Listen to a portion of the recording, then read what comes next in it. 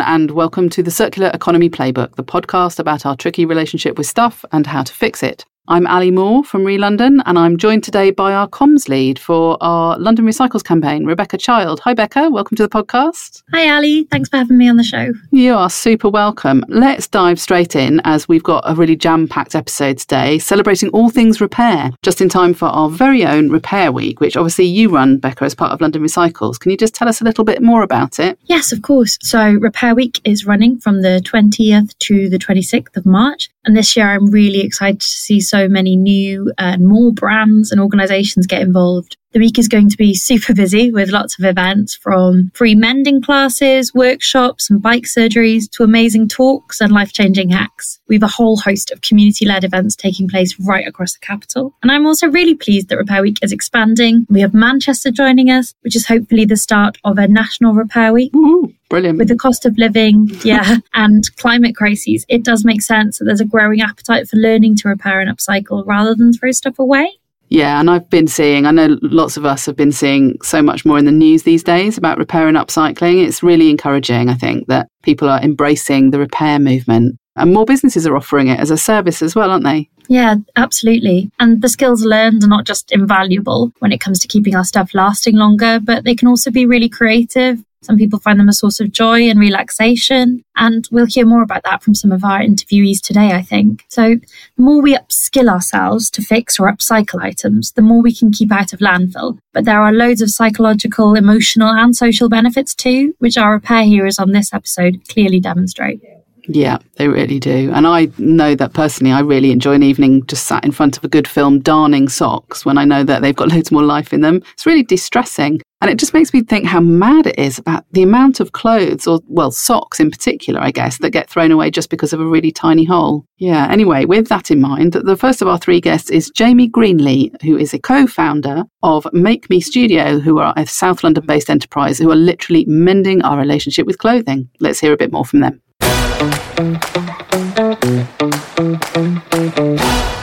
Tell us a little bit about Make Mee Studio. How did it start and what kind of activities and things do you do? Where are you based? Who runs the classes? That kind of thing. Yeah, we're in Lewisham. We're based in Crofton Park Library at the moment. We started 5.5 years ago in my business partner Tracy's back garden. She built a studio with her bare hands. Blimey. And we started off very slowly. We met a few years before teaching sewing somewhere else. And then we've started really, really slowly doing like one class. And then people would kind of ask like, oh, are you doing after school stuff? So then we started doing that. And then people were like, are you doing adult classes? So we started doing that. And it's kind of like snowballed. And now we've got a bigger studio. We're in the library and we've got freelance teachers. We've got like a team of like 5 teachers. Wow. So I do some of the teaching and those guys do. And we basically just try and get ourselves involved in everything we can. In Lewisham, we do lots of community projects as well. So we've had like funded projects and mending pop-ups. Those community projects look amazing. I was browsing through your website, some really good ones. I particularly love the youth-based ones, but they all look great, to be honest. How have they come about? I think for me, I guess I've loved being creative and I love teaching. And I always felt like I don't want it to be just something people have to pay for. Like I want everyone to be able to have the skills.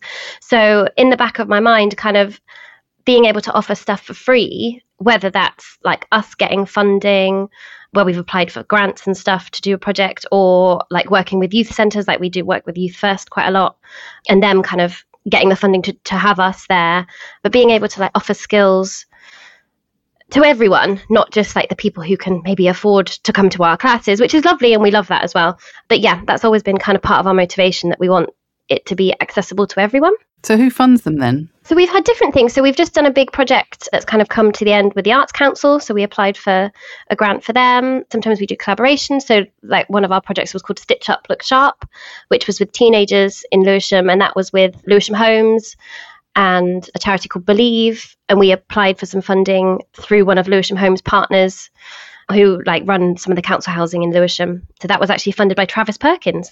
Oh, that's interesting. What was that about? What did Travis Perkins have? They have contracts with Lewisham Homes. Oh, I see. For building and stuff. So they offer different like grants sometimes for community projects. Nice. With them. Yeah. So we try it anywhere we can, where we can find something we can do stuff for free. When we did our Mending pop-up shop in Lewisham Shopping Centre, that was funded by the council because last year Lewisham was the borough of culture. So there was quite a lot of like money around to be able to do like creative projects, which was really exciting. Yeah, we get a lot of support from councils during Repair Week. They're very enthusiastic about it. And yeah, we really appreciate all of their support. And what about the after school club then? Well, I was definitely caught by that because I don't have primary age kids anymore, but I'd have loved to have sent them to a sewing after school club. How did that happen? And what do you teach? Again, so when we started, people were kind of like, oh, are you doing anything after school? And we started with one class, an hour and a half, one afternoon, and then it got busier and busier and busier. And now we run 2 classes, like Monday to Thursday. We've got like 80 kids or something that come every week. Wow. Is that from lots of different Lewisham schools? Lots of different schools, yeah.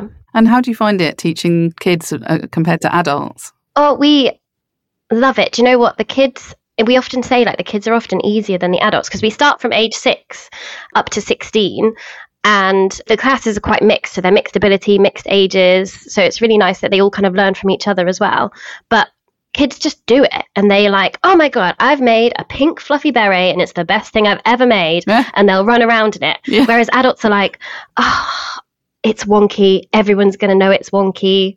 And we always try and go for like that kind of, just go with it. Like you're learning. It doesn't matter. Like you've got to start somewhere. And if you beat yourself up about every wonky stitch line, you're never going to like progress or never going to be happy with it. So we try and encourage that kind of like fun, creative making and like mending and how we can, in a way, kids are easier to teach than adults. Yeah. Do you think that fear of things not being perfect is the main thing that stops people from repairing their clothes? Oh, I think so. 100%. Like the confidence that like, because they've done it themselves, it's going to fall apart, or not thinking like, oh, I don't know how, like everyone will notice if I've done this thing to it, because I think it's changing, but I think there's always this like thing about things being perfect, isn't it? And for me, like I love it if something's a bit wonky or it's got a patch on it or it's got like visible mending on it and it tells a story. And I think because a lot of our culture is like buying new and everything looking new and like having the, crisp, fresh trainers and all that kind of stuff, like things looking worn, some people don't think it, in the past anyway, don't think it's been as desirable, is it? But now I think that is changing and people are kind of embracing the visible mending and things having a bit more of a story to them. Yeah, I agree. I see more and more of it on social media, for instance. Maybe I'm following the right people for it, but yeah, it feels like people are more interested in being able to tell a sort of personal story about where their clothes have come from and what they've done with them. Definitely. Even after lockdown, like the amount of people coming to our classes has grown and people are kind of saying like, oh, I just want to be able to wear stuff that's like more individual and not kind of fast fashion, and I know where it's come from. Do you think lockdown made a difference to people around? Because we assume that it has, but I think so. We're very lucky. Like we had to kind of stop what we were doing for some of lockdown, and then we started doing like community projects during it. And then when we started up again, we just had so many more inquiries and people interested in it, adults and kids. I think maybe like people making masks and making scrubs during lockdown, and also kind of just having time to do a hobby and not being able to shop and not being able to do that kind of stuff did make a difference to people thinking about their clothes more. And yeah and all that. I guess also there was the stories about how like the fashion brands like just didn't pay their workers and just stopped ordering stuff, and I think maybe people had more time to engage with what was going on, that it did wake people up a bit to changing their habits. Yeah, I think we all feel that that's the case. I'd love to see some kind of hard evidence, but it's good to hear from you on the front line of it saying that it's definitely happening. Yeah, kind of circumstantially, yeah. So what are your plans for Repair Week this year, and have you been involved before? I don't know if we have officially. I think last year we were running our Mending pop-up during Repair Week. Coincidentally though. Yeah, coincidentally, yes. But this year, every week we run a class called The Social, spelt social. love a pun. We love that, yeah. And that's kind of like a free-for-all. You can just come and sew and use our equipment and just hang out. And what we're planning to do anyway is kind of make sure people know that they can come and mend their stuff. We're kind of having a bit of a rejig and a rebrand of it, and having it as a space where people can come and learn how to mend, darn their socks. So I think in Repair Week, we're going to run, we normally alternate. So it's on a Tuesday morning, 10 till 12. And then the next week, it's 7 till 9 on a Thursday. And they alternate. But I think we're going to run both sessions and have it as a big come and repair your stuff at those. And it's fairly cheap. So it's £10. Or if people can't afford that, we also have bursary places. So we offer some free places and cheaper places on that class as well. Fantastic. So that means that people who are working and people who are not working can attend one of those sessions. That sounds like a really good way of doing it to me. Yeah. Brilliant. Oh, well, that's really exciting. So we'll definitely be shouting out about that during the week and hope that you get lots of people coming along. So we ask all of our interviewees this last question, which is basically, it's been a really tough few years for everyone. It doesn't really look like it's going to be letting up that soon right now in the UK and globally. But what gives you hope and what gets you up in the morning at the moment? I always say this, actually. The thing that I think spurs me on is always like the reaction that you get when somebody has made something or fixed something and they've done it themselves and they've learnt that for the first time. It's like you get the same reaction out of a 6-year-old that you do a 60-year-old. And I just love the joy that like being creative and doing something with your hands and then being able to wear it gives people. And I think that's always the thing that spurs me on, is just people like watching people be really proud of themselves. Yeah. And I think giving people that skill gives me hope, and hope that people are going to kind of come back to it even more. Fantastic.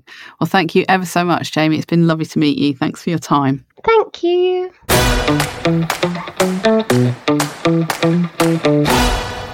So I obviously love all of that, Becca, being a knitter and a sewer, as you know, but I would genuinely have loved my kids to go to an after-school club when they were much younger to learn some of those sewing skills. What did you think about Make Me and what they're up to? I think it's fantastic that they're teaching both adults and kids craft skills. Yeah. And the fact they built a studio with their bare hands is pretty impressive. I know. It's great to hear about their community projects, particularly those targeting young people, and really their mission to be accessible to everyone. Yeah, accessibility strikes me as being really key, just providing opportunities for as many people as possible to get involved. And I also really loved when Jamie said that what gives her hope is the look of joy and pride on people's faces when they make or repair something for the first time. I can really picture that in my head. It's so lovely. Right, so remind us quickly, what are the dates and times and locations of the Make Me events during Repair Week? So Make Me Studios are running 2 events at Crofton Park Community Library. The first one is on Tuesday, 21st of March, 10 a.m. to 12 p.m. And the second one is Thursday, 23rd of March, 7 p.m. to 9 p.m. Perfect. Something for people who work during the day and something for people who don't.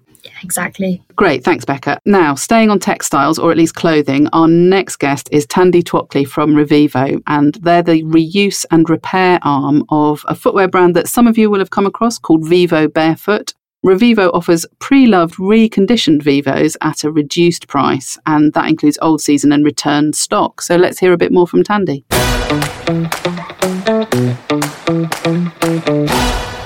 So Vivo Barefoot obviously started first. When did the idea of ReVivo come up and how did that start? Because obviously you started off as a shoe manufacturer and brand.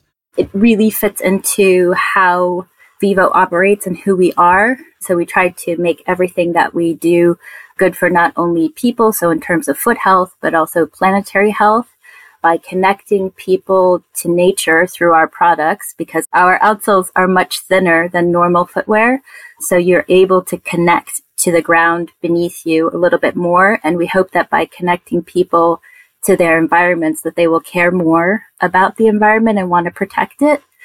And we also know that barefoot footwear is still relatively new, I would say, as a concept. And so on our e-commerce site, what we do is we offer people a 100-day trial to really see if the product is for them.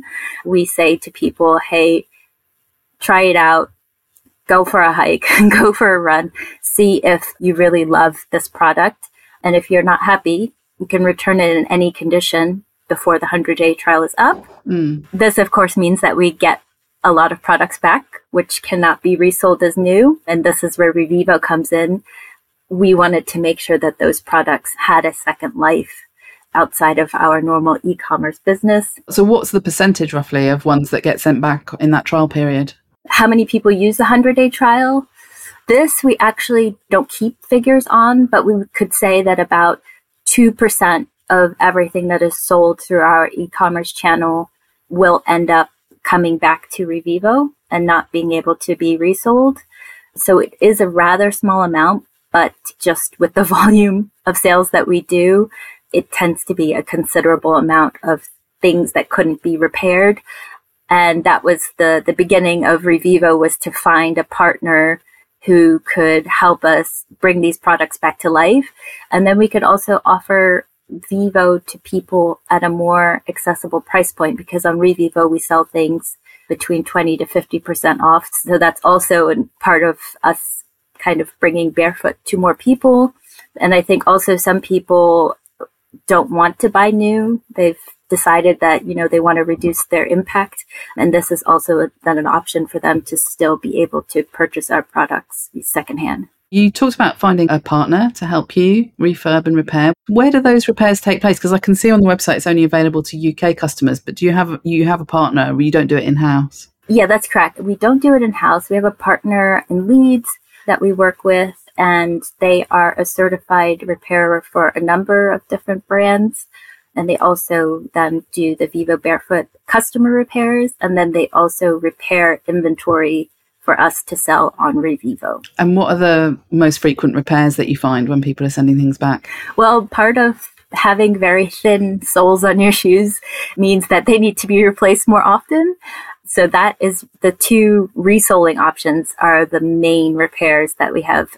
I think it's 98%. We do also offer two cleaning options, but overwhelmingly people want to get things resold. And what about the things that get sent back to you which are absolutely not repairable? Because you've got a take-back scheme as well, haven't you? What happens to all of them? What we've been doing is that we know that there are lots of different solutions on the market currently, and we haven't yet found one that is a great fit for us yet, because what we ideally would like to do is we'd like to be able to reuse the material from our products in future products. So right now we've stored them as we look to kind of develop our own recycling program in a way that allows us to be able to do that. And so right now we're mainly just looking for partners and kind of mapping out what that process would look like. Really interesting. I'd love to hear more when you're further down that route. So what are the soles made of? So those ones that can't be repaired at the moment, that presumably they split out into different types of material. Are the soles plastic, rubber? Rubber. I would say actually in terms of what can and can't be repaired, we have a bit of a challenge there, because once we started doing ReVivo, we realized that we had in the past perhaps designed things in a way that made them very difficult to repair. Yeah, common story, that one, I think. Yeah, a real learning process about design. Yeah. Yeah, great hindsight. And so what we've done is now our repairs partner speaks with our design team, and they also provide feedback on our future products, which is great. But of course, those are things that we're probably going to see in, 2 to 5 years. That's an amazing feedback loop to have, isn't it, with your repairer and your designers? That sounds quite innovative, actually, and really sensible. Yeah, I think we need to maybe improve it a little bit, because right now it's a little bit more, I would say, anecdotal. So they speak to each other. But I think what's really missing there is data, being able to actually track what repairs are done on what kinds of styles, so that we can see over time what are common faults and what kind of wear and tear our products take, to be able to kind of make, I would say, kind of data-informed decisions in the future. So in terms of people repairing things themselves or sending things back for repair, obviously your customer base is presumably quite switched on in terms of wanting to keep things going and reduce their material footprint and that kind of thing. But what do you think generally stops people from getting things fixed or from repairing things themselves? When it comes to businesses providing repairs, it really needs to be more customer centric. One of the main barriers that I know, just like from not only myself, but also now from being on the other side, is that convenience is really a deciding factor. And that's whether you want to do a repair at home or whether you want to have a repair done for you. I think the more effort that's required, the less likely you are to get something repaired. It's something that we are really working on. We have the option for people to either go to our Neal Street store to bring something in for repair or to send it in. But I think that there are great startups out there like Sojo, Save Your Wardrobe, Mended, that they've gone even further with making that easy through an app, and then also offering things like at-home pickup. And then the other thing I would say is maybe care. Sometimes people send us things when they're already beyond repair. So, for example, we can replace an outsole, but if you've worn through the footbed, that makes it a lot more difficult. And so having people kind of understand how to not only take care of products, but also at what point something goes from being repairable to unrepairable. Like if you get disappointed by finding out that something's not repairable, the next time you might not even try to get something repaired. And so I think that's a really important piece of like customer communication and again, customer engagement. That whole phrase, stitching time saves 9, is one that I come back to occasionally. My partner wears through their socks really fast and gives them to me when it's far too late. It's like, yeah, too late, babe. Exactly, when it's threadbare, right? Yeah. So yeah, some of those businesses that you mentioned and, you know, access to repair services is what London Repair Week is all about to a large degree. So what are your plans for Repair Week? Have you been involved before? We have not been involved. Well, welcome. Thank you. But we have been waiting patiently since last year to find out when the date would be for this year. Because actually our repair service only launched in 2021. Of course, we fully support the ethos and the mission behind it. And what we will be doing is a visible mending workshop. It will be kind of a slight twist because we'll be focusing on how you can use visible mending on footwear. I mean, I know that a lot of people have really embraced it for clothing, but again, talking about how people can take care of things on their own at home, I think it's interesting to introduce that idea to your shoes. I have a pair of trainers that are so smashed up, but I keep wearing them. They've got a big hole in the fabric section on the toe, so I may well come along to that one. Yeah, sign up. Last question, we asked this of all of our interviewees about what's giving you hope at the moment in the light of the fact that it's been a really hard couple of years for everybody and it doesn't look at the moment like things are going to improve massively in the next year or so. But what gets you out of bed in the morning and what makes you hopeful and happy? I think that there is a certain optimism in taking care of things and repairing things and giving things on to people that meant a lot to you. And so I think it's more, I would say, out in the mainstream, the idea of repair, resale, swapping, and that the things that we wear really have value and meaning. To the fact about how people connect with each other as well, because we're kind of moving away, I hope, from this just like obsession with stuff and having so much stuff and always having the new stuff. And I hope it's a reflection of a wider change within the world. I second that. Thank you so much, Tandy. It's been great to talk to you. Good luck with the venture. Thank you, Ali.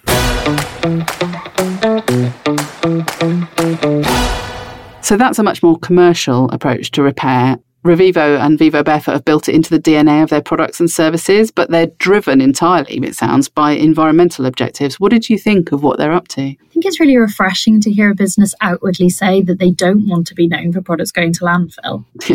While they said they had just 2% of products returned that couldn't be repaired, it's great that they found inspiration in this to kickstart ReVivo in an effort to scale a repair service. Yeah, exactly. And it really struck me that they said that they're holding on to all the shoes that they can't repair until a solution comes along for dealing with them. That's proper long-term commitment, isn't it? Yeah. Right, now let's hear from our final Repair Week guest, Andy Hilton from Manchester Bike Kitchen. They're a not-for-profit organisation on a mission to teach and support people to become self-sufficient and proficient in bike riding and in maintenance. Hi, my name's Andy Hilton and I'm the director of Manchester Bike Kitchen, which is a community interest company in Greater Manchester. We were born out of COVID. I came from a career in sport and football, and then COVID came. I thought, well, I'll be really busy. I wasn't. And it just so happens that where we live, there was quite a lot of people so obviously travelling to and from work on bikes. So I started fixing bikes in my community. Yeah. It was just sort of born out of that. We were doing a lot of stuff, a project called Urban Links, which was with a company called Tough Sea. We found that there was a lot of adults and other people coming that wanted the bikes fixed, and it was outside of the remit of Tough Sea. So kind of Bike Kitchen was born from there. And we took a bit of a leaf from London Bike Kitchen. It's a small repair organisation, and they also allow people to hire the stands and tools so they can fix their own bikes with the mechanic sort of on the shoulder.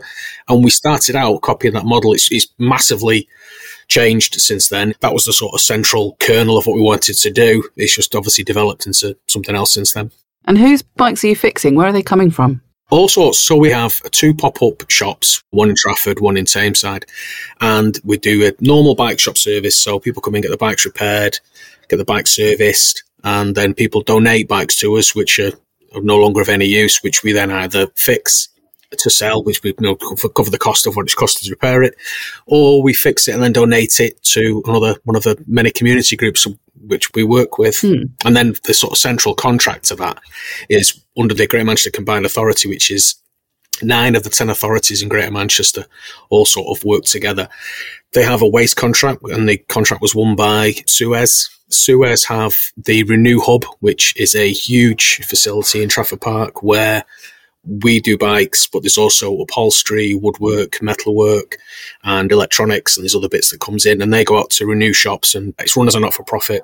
We run the bike pod there, so there's bikes that come in, they're donated by the general public, and we fix those bikes under contract, which then go out into the Renew shops and also the click and collect. We're also now in the process of helping them run a bike market because we've got loads of bikes and obviously need more people to come and see them. So we've got these sort of 2 separate but similar strands. And what's the most sort of frequent repairs and bits of fixing that you do on the bikes?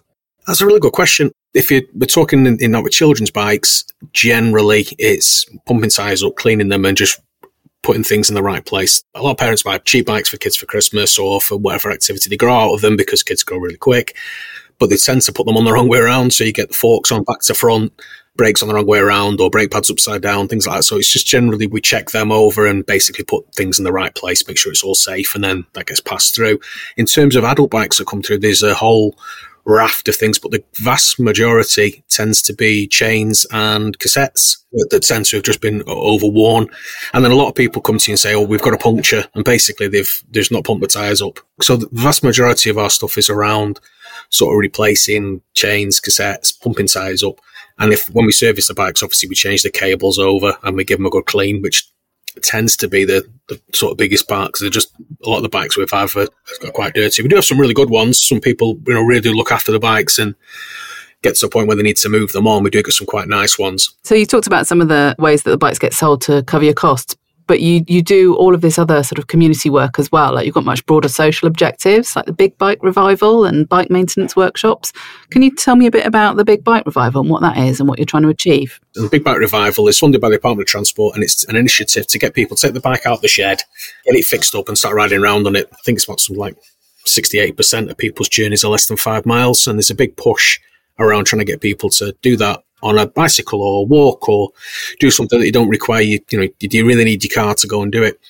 And obviously the barrier to that is lack of knowledge on bike. My bike doesn't work. You get a flat tyre, it's got a puncture, it goes to the back of the shed and it stays there forever. So the Big Bike Revival is a scheme that supports community groups across the country to deliver community pop-ups in their area. We also do them in parks, and we've done a session with younger people, which we did outside a local fast food place. So where kids were going to be at those times, so kids would rock up on a bike, we were there, we could talk to them, fix the bikes, and the guy who owns one of the best fried chicken shops in Greater Manchester, I won't go into his name, but it's a really good shop, and I know the owner really well.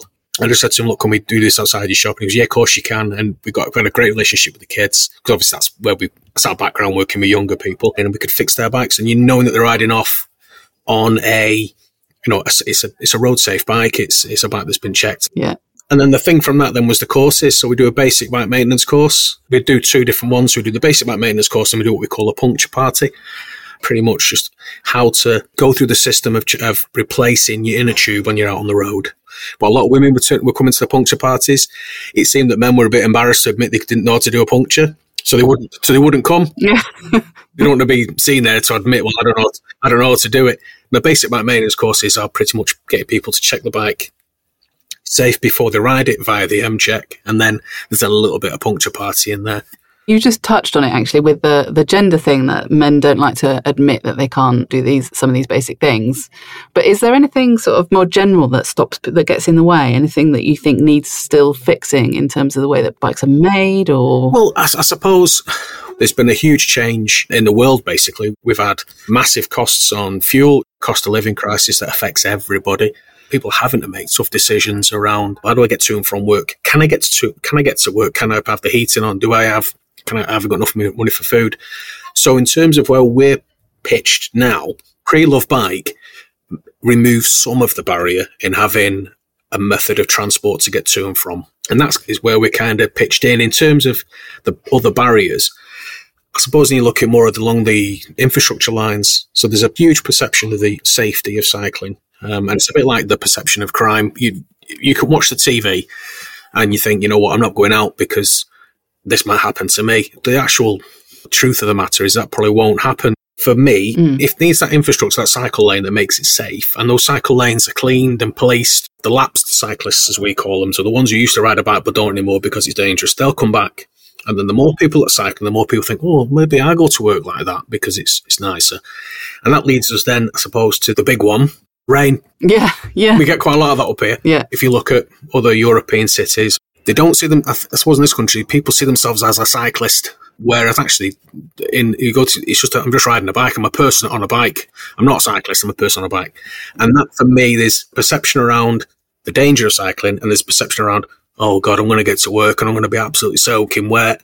It's just weather. There's no such thing as bad weather, it's the wrong clothing choices. And if you plan for it, and you know, at work I've got showers, or I get there 10 minutes early and I can I can dry myself off, I can get changed. The vast majority of people that do cycle to and from work, and even cycling in general, myself included, you get that kind of, it's the mental well-being as well as the physical. So this is your first time being involved in Repair Week, because we've only done it in London so far. It's our first time up in Manchester. What are your plans for Repair Week? We'll be keen to do, obviously there's something going to happen at the Renew Hub. There's so many different people here and so many different experts who could help with things. We would like to do a couple of projects separate to this, which are outside. So we have a session for men's mental health. That's with a friend of ours. It's called Chain Link, and that's in Old Trafford, which is a quite a deprived area of Greater Manchester. It's just for other men to talk to people, talk to each other. You're talking about all sorts of stuff while you're fixing a bike, and it's a good way of venting out. All the lads who attend all got bikes. It's great. They all they can fix their own bike while they're there. So final question, which we ask everyone, is just because it's been such a tough few years and your organisation has kind of grown out of those tough few years, what gives you hope and what gets you up in the morning? I think what gives us hope is we know we're making a difference. So Suez as a company has a contractual task to do millions of tons of waste. But when you've saved a bike, because we have saved a bike that was going to go in the skip, if we can't save a bike, basically, we strip it for parts. And we had a frame, and a woman from Women Asylum Seekers Together contacted us about her son, a Syrian refugee, was travelling to school, and it was an hour walk and an hour walk home. As you can imagine, he was quite tired and his studies were struggling. We built a bike from parts that we were going to throw away. Now, no self-respecting young person of 15 years old from the West would accept this bike, but we give it to the mum. She was absolutely over the moon. The young lad went to school on it. In fact, we've sorted out another one since then. We've got him a better one. But it was taking him 15 minutes to get to school, 15 minutes to get home. His studies have improved. He wants to go to college when his intention is to be a doctor. Now, that tiny, tiny percentage of waste that we've saved won't make any difference to any contract.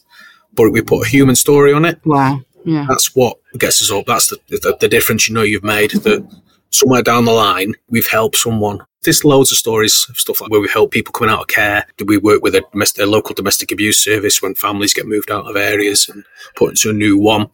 We give the families bikes so they can, where's school, where's the park, where's the shops? They can go and find them under their own steam without having to, where's the bus, where's this? So yeah, that's what gets us up in the morning, knowing that we can directly help someone change their lives. That's really nice to hear. Thanks ever so much, Andy. Been lovely to meet you. Thank you very much.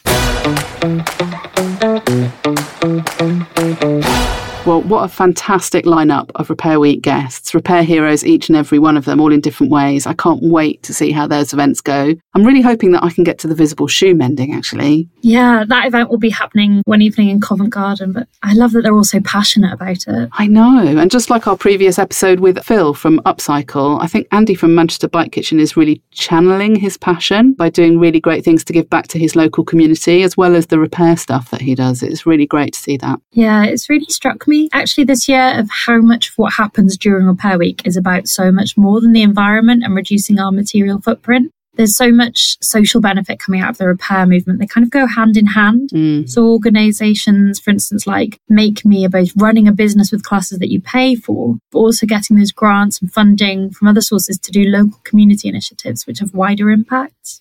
Yeah, and it's also good to hear from businesses that they've seen an increased uptake for repair as part of a business service as a positive outcome of the pandemic, which is interesting, and that there's less of a stigma around those worn or mended items. I really love that people are starting to feel proud to show off what they've done in terms of visible mending and things. Yeah, that's a definite change. The human story is really behind every item is what makes repair so unique. And I think that can get lost today in the sort of fast-paced consumer world. So just as our colleague Sarah mentioned in the Goldfinger episode, humans are really magpies for shiny new stuff. And it can be tricky to persuade them otherwise. But Tandy from ReVivo obviously mentioned that not everyone now wants to buy new. So if you are looking for something bespoke and unique, the answer is to do it yourself. Challenge yourself to repair, fix or customise. It really is so rewarding. Yeah, and like Jamie from Make Me Studio said about the perfectionism that people strive for when they're mending garments at first, that they have to just let go because wonky is the new unique. It's not about a perfect finished product. It's about a process which can be recuperative, I think. So, Becca, tell us how people can get involved with Repair Week or repair in general. So this year, Repair Week is taking place from the 20th to the 26th of March. You can head on over to londonrecycles.co.uk/repair-week for all of our events listings. We have had so many events that have been scheduled across the city and a few in Manchester. You'll be sure to find one local to you. And if you can't make an event, we have a super handy hacks guide and a really helpful directory of where you can find repair services in your community. Links to the Repair Week and all the businesses mentioned are in the show notes, so be sure to check them out. Brilliant. Thanks, Becca. All great stuff, and we're hugely looking forward to the week. Thank you so much for joining me today. It's been really, really interesting. Thanks to our guests too, Jamie from Make Me Studio, Tandy from ReVivo, and Andy from Manchester Bike Kitchen. And as ever, thanks to all of you for listening. Be sure to follow us on Twitter at ReLondon_UK and use the hashtag RevolutionOfStuff to get involved in the conversation. We'll be back soon with another episode, so bye for now. Bye.